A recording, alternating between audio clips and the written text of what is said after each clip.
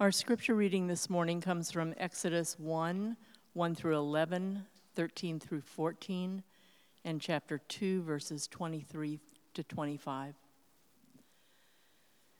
These are the names of the sons of Israel who came to Egypt with Jacob, each with his household: Reuben, Simeon, Levi, and Judah; Issachar, Zebulun, and Benjamin; Dan and Naphtali, Gad, and Asher. All the descendants of Jacob were 70 persons. Joseph was already in Egypt. Then Joseph died, and all his brothers and all that generation. But the people of Israel were fruitful and increased greatly. They multiplied and grew exceedingly strong, so that the land was filled with them. Now there arose a new king over Egypt who did not know Joseph. And he said to his people, "Behold, the people of Israel are too many and too mighty for us. Come, let us deal shrewdly with them." So they ruthlessly made the people of Israel work as slaves and made their lives bitter with hard service in mortar and brick and in all kinds of work in the field. In all their work, they ruthlessly made them work as slaves.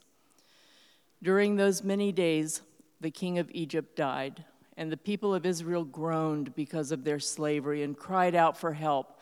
Their cry for rescue from slavery came up to God, and God heard their groaning. And God remembered his covenant with Abraham, with Isaac, and with Jacob. God saw the people of Israel, and God knew. This is God's word. Amen. Thank you, Susan. So good morning. My name is Drew Bennett, one of the pastors here. It's good to see you this morning as we begin a new series of sermons from the book of Exodus, the second book in the Old Testament, which chronicles God's rescue of his people of Israel from slavery in Egypt. And I'm really excited. I'm excited about these weeks we'll be doing this. We're going to be really looking at the highlights of this book from now until Easter. And if you were to ask why we chose this particular book and this particular series, I have three reasons why. And the first is that I would say it's because you can't understand the rest of the Bible if you don't understand the Exodus, because so much of the rest of the Bible alludes to the Exodus. There are echoes of this story everywhere, from the beginning pages of Genesis, in fact, all the way to the last chapters of Revelation. And so if we're going to know the Bible well and understand the contours of the Bible, we have to understand the implications of this text, because it's so important for the overall story of the Scriptures. My second reason would be because the story of Israel's Exodus is our story too. In fact, you see the title of the sermon this morning is The Exodus, Our Story. And so to be a Christian is to be a person of the Exodus. And we're going to labor all throughout these months to show this. But just consider this. Just consider this one fact, okay? God has given to his church two sacraments.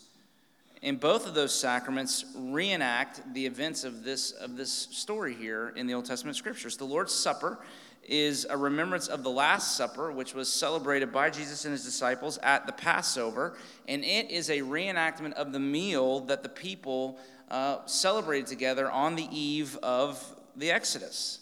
Baptism, which is our other sacrament, is a passing through the water where our old self is drowned, just like the Egyptians were in the Red Sea, and we emerge as a new people, a new person. It reenacts that Red Sea crossing, which is a part of this story. So I think just in that you see that we are an Exodus-shaped people. If you're a Christian, you're an Exodus-shaped person.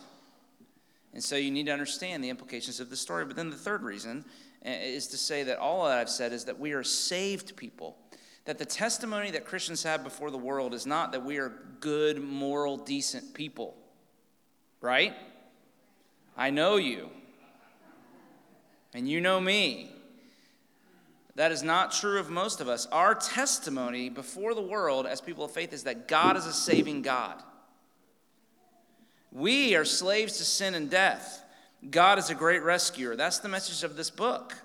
It is the message of the entire Bible, really, that we are a saved people, that what we need is not just to be morally improved. We need to be rescued. And God is the great rescuer.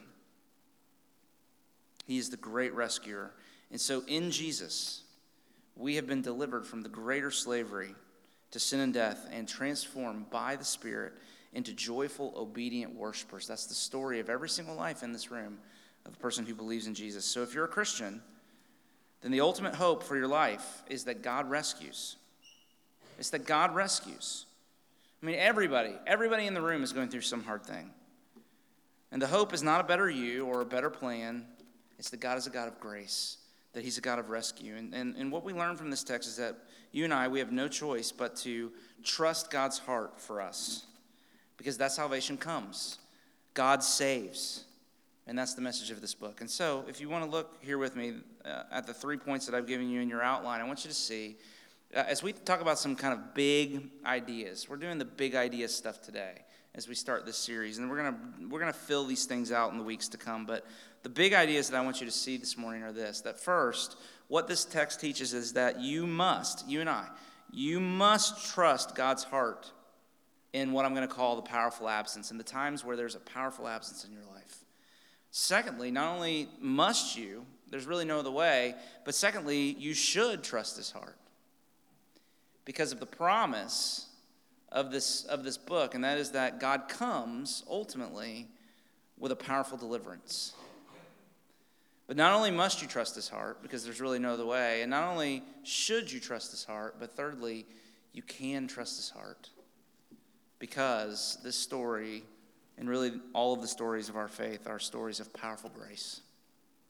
Because of the greater and ultimate Moses and the greater and ultimate Exodus that this story points us to, the Lord Jesus Christ himself, okay?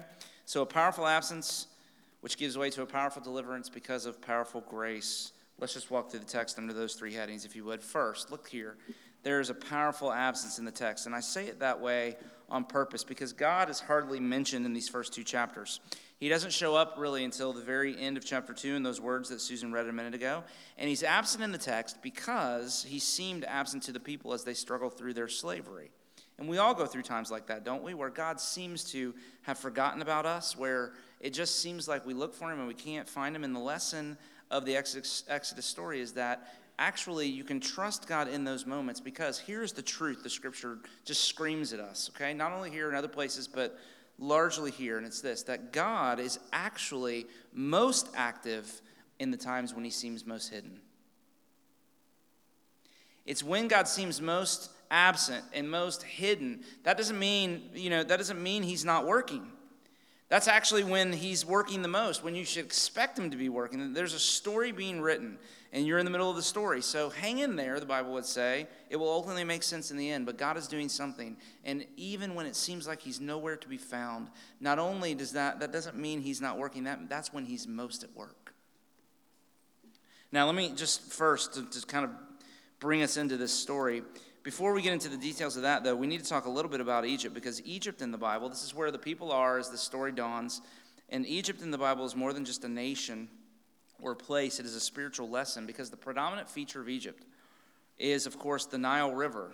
And the Nile meant that the Egyptians were not dependent upon the rains like the rest of the Mesopotamian nations around that part of the world. They had all of the water they needed all the time, which in an agrarian world meant security and financial prosperity and so forth. And so one writer that I read this week put it like this. He said that the Egyptians could live independently of heaven because they didn't need the rain. It didn't matter if the rain came. The Nile which is why they worshiped the Nile. It was a god in their culture, because the Nile gave them everything they needed. So Canaan was the land of dependence. Egypt was the land of independence. So, of course, it was a famine, as we know, in Genesis that sent Jacob and his descendants there in Egypt to begin with. So it makes sense that Israel would, even after God brings them out, which we'll see in a few weeks, even when he brings them out under this harsh rule of this Pharaoh, it makes sense that they would be tempted to go back. Over and over again, they're tempted to go back, because you don't have to live by faith in Egypt. You don't have to trust God. But in the Bible, the native soil for the people of God is the wilderness, not in Egypt, because the wilderness is where you live by faith. So one of the things that we have to just know at the outset, the scriptures would say to us, is be careful of Egypt. Don't settle down into Egypt. I mean, it was a number of years before the Israelites were made slaves and then enjoyed incredible success and prosperity. We're told God made them a nation, as he said he would. He did all of these wonderful things for them, but it's curious, the commentators say this, it's curious that they never left. They didn't go back to the promised land when they could. It was too comfortable in Egypt. Even after 400 years of slavery, they still wanted to go back. And so it's a curious lesson for us. There was no way they were leaving while all the good stuff was happening.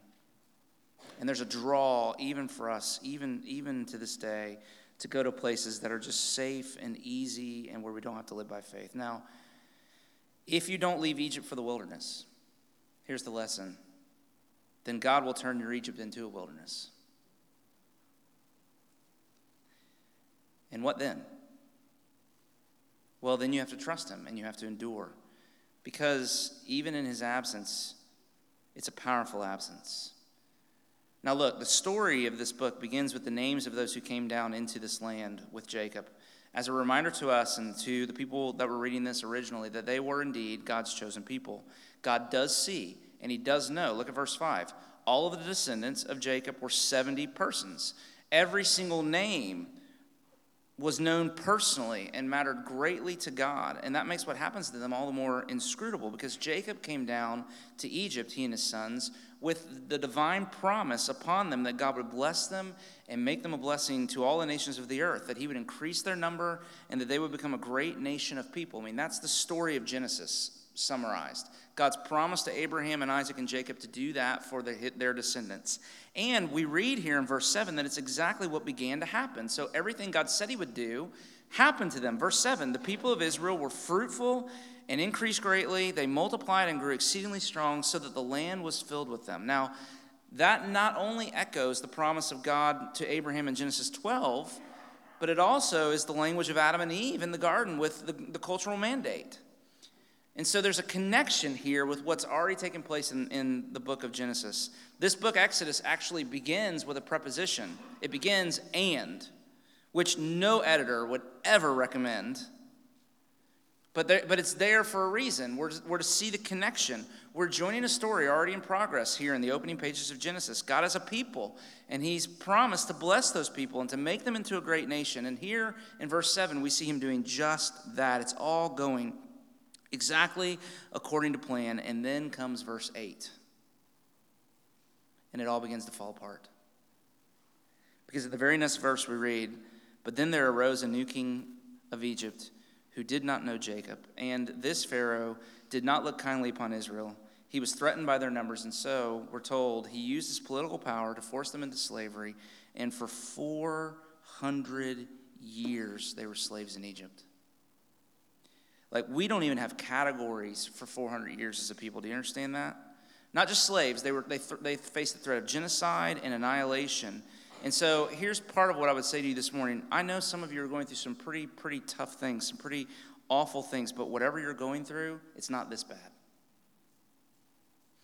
400 years. I mean, think about that for a minute. 400 years ago was like the Mayflower, by the way. Actually, does anybody know their history? 1620. So 400 years next year. I mean, there is not a single structure just about in this entire country that's 400 years old. And yet these people were there for 400. That's a long time. Did you catch it in chapter 2, verse 23? During those many days, right? Don't you just want to read that? Susan kind of did it, right? You read that and just kind of groan those many. I mean, 400 years feels like many days, doesn't it?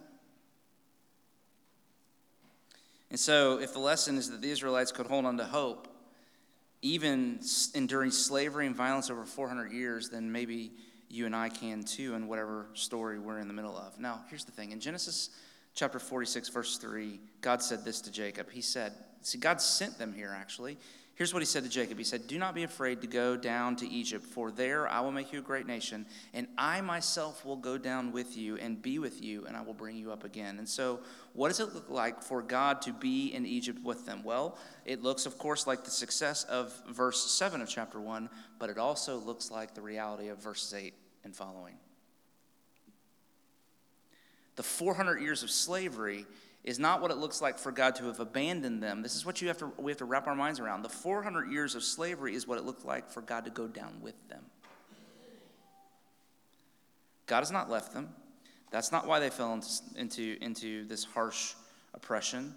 all that happened in them over those centuries was God making them into a great nation. So in everything that happened to them, God was present and active and fulfilling his purposes. And I don't know about you, but for me, I'd say that's a bit unsettling. It's actually a lot more than a bit unsettling. It's incredibly unsettling for me. Anybody else? You with me? When God seems most hidden, that's when he's most active in fulfilling his purposes and doing good to his people. One commentator put it this way. He said, 400 years is easier to look back on than to live through. And I think that's true of most of the hard things we go through in life, despite their timeline. But it's a good reminder that what we need most, when we're in the middle of God's strong absence, when we're in the middle of a time where it feels like we've been forsaken, what we need the absolute most is patience. Because if the story teaches us anything, it is that God is in no hurry, that he is always doing 10,000 things. And you and I, we might be aware of 2 or 3 of them, but impatience is actually the posture of saying that the one thing I think I need from God, the one thing I'm sure that I need most is more important than the 9,999 other things that he's doing, not to mention the 10,000 things he's doing in you and in everybody else in the room all at the same time. We need patience. You with me? Because the text does not tell us why God takes so long. It doesn't tell us why he allows things to persist, but it does tell us the truth. It does tell us the truth. And no matter how hard whatever it is you're going through is right now, no matter how long you've been there, please hear the truth at the end of chapter 2. God does hear. He remembers, he sees, he knows always. So if you're wondering what took so long, might I make a suggestion to you? Consider this.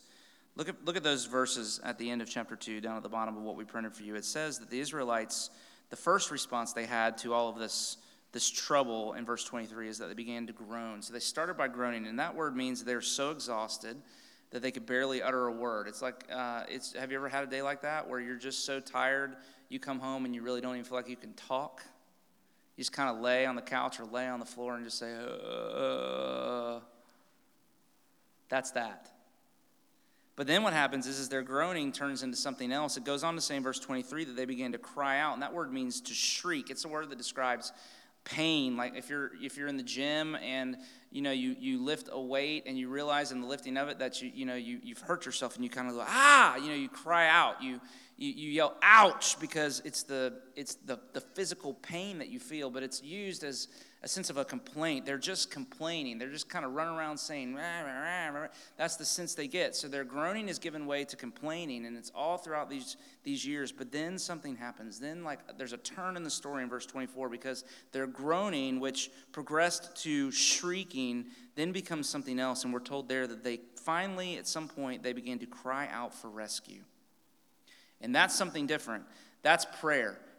They've come into faith now. They turn to the Lord. And their turning to God was the turning point in the story because it says that their cry for rescue, verse 24, came up to God. And that language there describes the way that their pain and their experience came into God's heart. That when they realized they had nothing left and nowhere else to go, they turned to the Lord. They didn't turn away and become bitter and harden their hearts toward him. In their need, they cried out to God, like the songs we sang a little while ago. Help, God. There's nothing we can do. You have to come. And it says that their prayer came right into God's heart because he's a Father of mercy. Isn't that amazing? And so listen, whatever you're going through, God hasn't forgotten about you. He remembers. He sees. He knows. That word means he's emotionally invested in your life and in your experiences. He can't stand for you to be in pain. Those are the things that you can be sure of. A lot else you can't be, but as long as you're sure of that, then I've noticed that the rest takes care of itself. So trust him. Cry out for rescue. He will come down.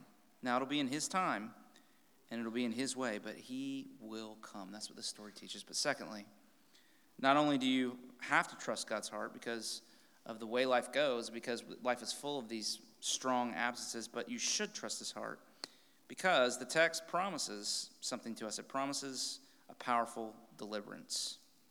And that really is the storyline, that God is coming to rescue Israel from slavery in Egypt and to bring them back after 400 years into the land that he had promised to Abraham, Isaac, and Jacob. But Pharaoh of course, would not let the people go without a fight. So what we're going to see in the coming weeks is that God will come to powerfully deliver them from Pharaoh's clutches through a series of miraculous supernatural events that would put Pharaoh and Egypt on the floor, and they would have no choice but to let the people go. Now think about this. Think about the ironies that take place so that you can see the way God's power works here. The Israelites were threatened by Pharaoh, this ruler, this king, and yet their deliverer, Moses, who we'll meet next week, where did he come from? Isn't it fascinating that Pharaoh was bent on the destruction of God's people, and yet the deliverer of God's people was raised in his house as his adopted son? Isn't that amazing? That the Jewish babies were thrown into the Nile River by the Egyptians to drown them and to slaughter them, and yet Moses' mother put him in a little boat and cast him into the Nile, and he was drawn out of the Nile and saved. There are so many ironies in this story to show that the promise to you and I is that no matter how bad it might seem, God's purposes cannot be thwarted. That's the amen moment, by the way, okay? If you didn't get it, just know it passed you by. I mean, God's purposes cannot be thwarted. There's a powerful rescue. And this powerful rescue becomes the main metaphor in the rest of the Bible for God's salvation. And so if you're here and you're a Christian, then you've experienced an exodus. Sin, according to the Bible, is not just something we do. It's not bad things that we're guilty of. It's a spiritual power. It's a kingdom. So we don't just sin. We're in sin, the Bible says, and we need to be rescued. And God has come in Jesus and then in the Spirit to powerfully deliver us from the clutches of sin and death and to bring us into his kingdom of righteousness and peace. That's the rescue. Now, it doesn't necessarily come with a change of circumstances, because sometimes the only way God can rescue you is to not rescue you from your circumstances. Because the ultimate rescue, salvation, according to the Bible, is the rescue from the misery and the slavery of serving anything in your life is more important than God. That's the ultimate rescue. Salvation, let me say it again, is the rescue from the misery and the slavery of serving anything in your life as more important than God. So look at verse 14. And the English translations mute what's actually happening in the original language, because the same word occurs over and over again, but it's so clumsy that if they translated it that way, that it would just sound weird. And so they substituted words to make the sentence go a little better, but it really does miss something, because here's what it really says, verse 14. They made them bitter with serving in mortar and brick and all kinds of serving, and every kind of serving they made them serve. So you're just being hammered with this word. And the Hebrew word is the word avav, and it's a word, it's not work. It doesn't mean that you're busy with things. It's a word that means to serve a master, to be a slave, to be under the harsh, oppressive regime of someone who has put themselves over you, and to be in a place of disenfranchisement and powerlessness. And so here's the lesson. It's a number of things. First, that everybody is serving something or someone. That's what the scripture would teach us. David Foster Wallace famously put it like this. He said, in the day-to-day trenches of adult life, there is actually no such thing as atheism. And by the way, he was a secular atheist who said there really is no such thing as atheism. There's no such thing as not worshiping. Everybody worships. The only choice we get is what to worship. So we're all serving something. We're all living for something. Something that you say, if I have that, I'm okay. I can be happy. And whatever it is, that is your functional God and Savior.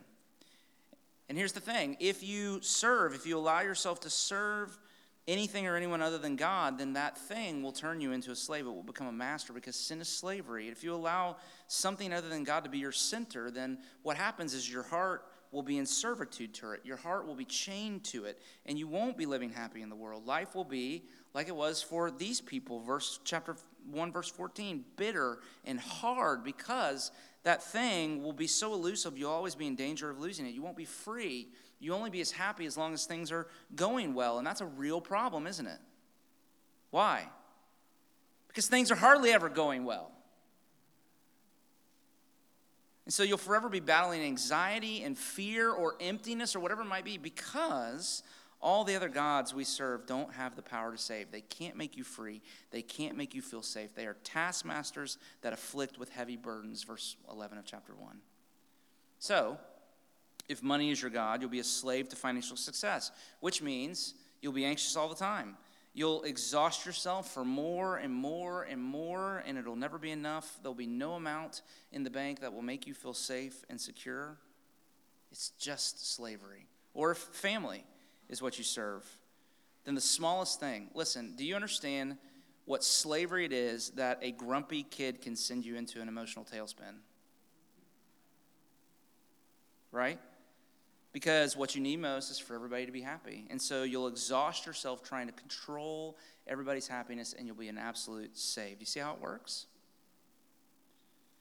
So then salvation is the rescue from the misery and the slavery of serving anything in your life as more important to you than God. Salvation is more than just forgiveness of sins, which we love forgiveness of sins. That's a great part of what God does, but it's so much more than that. It is the rescue from the spiritual power of other gods to be free to love and serve God with our whole heart. Now, we're going to see this in later weeks, but when God sends Moses to Pharaoh, the message is this. It's not, hey, let my people go because you've been really mean. What does God say? Let my people go so that, do you remember? So that they can serve me. Pharaoh, let my people go so they can go into the wilderness and worship me. Exodus starts in slavery. It ends in worship at the foot of Mount Sinai, where God gives the people his law. And here's the lesson. Our modern view of freedom is to not have any master at all, to be completely free to do whatever we want to do, with whomever we want to do, whenever we want to do, for however long we want to do, in whatever way we want to do it. And the book of Exodus is designed to subvert that definition. It says true freedom. There's only one true freedom. There's only one way to true freedom, and that's to serve the living God. The purpose of Exodus was not that Israel might be free to wander off and do their own thing, but that they might be truly free to do God's thing. And so the contrast here is not between slavery and freedom, but between serving as a slave of Pharaoh and serving in true freedom the living God. The one is hard and bitter. The other is true joy and true freedom. And so here's the thing. Until we are ravished by and bowing down to the beauty and the glory of God, we're not free. Only if God is the most important thing, only if his love is the ultimate source of your security, only if his pleasure with you is the ultimate source of your significance and happiness can you and I be free. And not afraid of what's going to happen, but able to walk through whatever might come, all of the ups and downs of life, the powerful absences as well as the good times with joy and peace and hope. You see, you have to trust God, and you should. But here's why you can, and that's the last thing.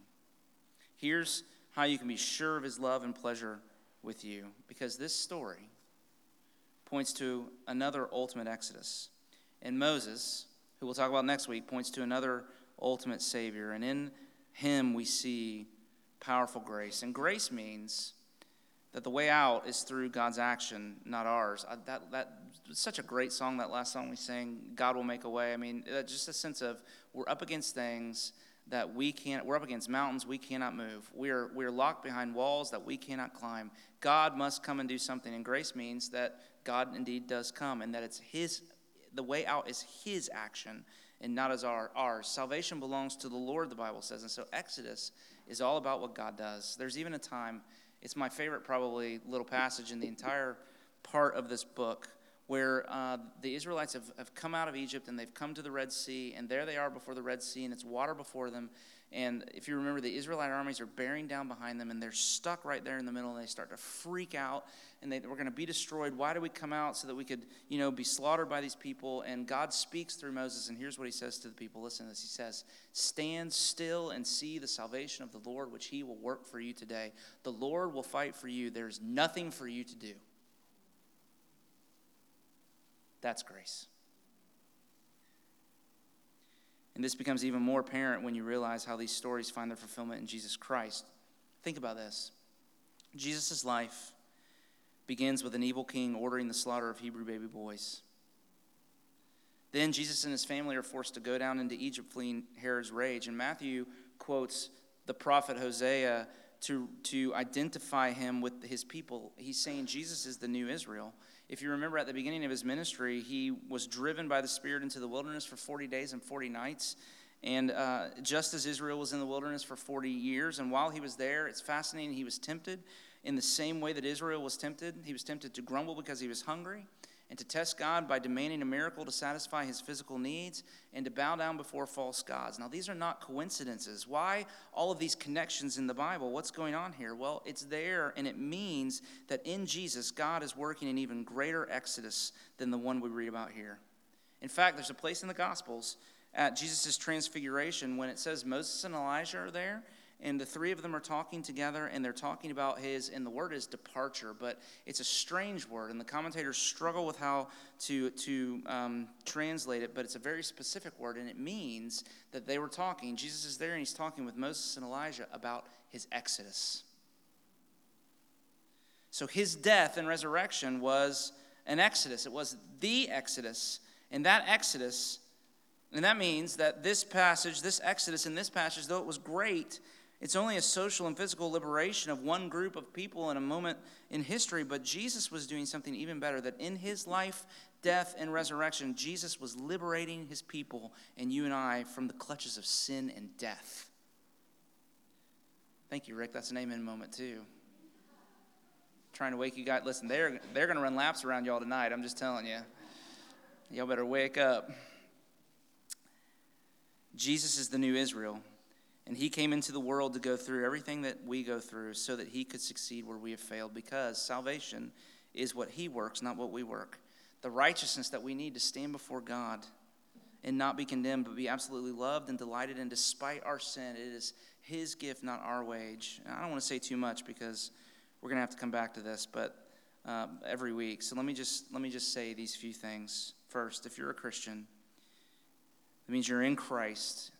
You've been united with him in faith, and that means what goes for him goes for you. So his exodus, in his death and resurrection, his exodus is the promise that your exodus will happen too.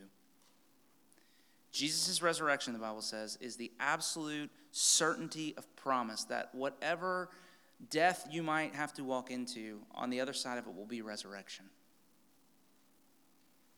But secondly, if you're in Christ, then everything he is and does and has is yours as well. And he is the measure of God's heart for you, not your circumstances. Don't judge God's heart on your circumstances. Judge his heart on the rescue that he provides for you in Jesus. But then lastly, if you're in Christ, then you can be absolutely sure that the times when God seems to be most absent, he's actually the most active, because you only need to look at the cross. And on the cross, at the moment, the greatest good that has ever been accomplished in the history of the world, God seemed most absent. As it said, he forsook the Son. Jesus cried out, "Why have you forsaken me, Father?" So the cross means that no bad thing can thwart the good God intends to do. He is never absent. He is never indifferent to you. Listen, if your faith is in Jesus, he is never too busy to know what you're going through. He hears, he remembers, he sees, he knows, and he is coming. Now, in his time, but he is coming, and he will bring you up. And it may not look exactly like what you expect. But here's the thing, it will be better than you could ever imagine. That's the promise. Isn't it a great promise? So let's thank him. Let's pray. So, Father, in this last moment in our service, as we sing this song, this song is a declaration of our faith and our trust in you, that we really do place ourselves in your hands. And we know that even in the times of greatest sadness and darkness and despair for us, that you're sovereign over those moments, that every absence is a strong absence, because even though we can't see it, you're working and you're weaving things together to do good to us. Oh, Father, help us to believe, because we're so full of unbelief. And in our unbelief, we want to take our hands and put our life in our own hands, and we just cause things to go from bad to worse. And so give us faith in this moment to sit before you. You would say to us, "I'm coming. There's nothing for you to do. The battle is mine. You need to only stand still and see the deliverance that I bring. That's the moment of greatest faith. And so we need that kind of faith, and we don't have it, and it comes from you. And so would you come in this last moment of our service and put in our hearts the words to sing this song as a prayer to you, that you're indeed sovereign over us. Our lives are in your hands. What great hands. They're pierced hands, because your heart is so great for us. Well, Father, in this moment, come and be with us, we pray. In Jesus' name, amen. Those are true words, but they are hard words sometimes to sing. But I would say to you, that's exactly what, to sing that song is exactly what it looks like, to cry out to God for rescue. And you need to know that because of the work of Jesus, every cry of rescue comes right into his heart so that he responds with words like these. Amen? Right? So here's his response to your cry, whatever it might be, for whatever rescue you might need. It's with this promise, that indeed he's coming. And he sends you, he goes with you, and wherever he sends you now. So receive these words in this benediction. May the Lord bless you and keep you. May the Lord make his face shine upon you and be gracious to you. May the Lord turn his face toward you and give you his peace, both now and forevermore. Amen. Go in his peace.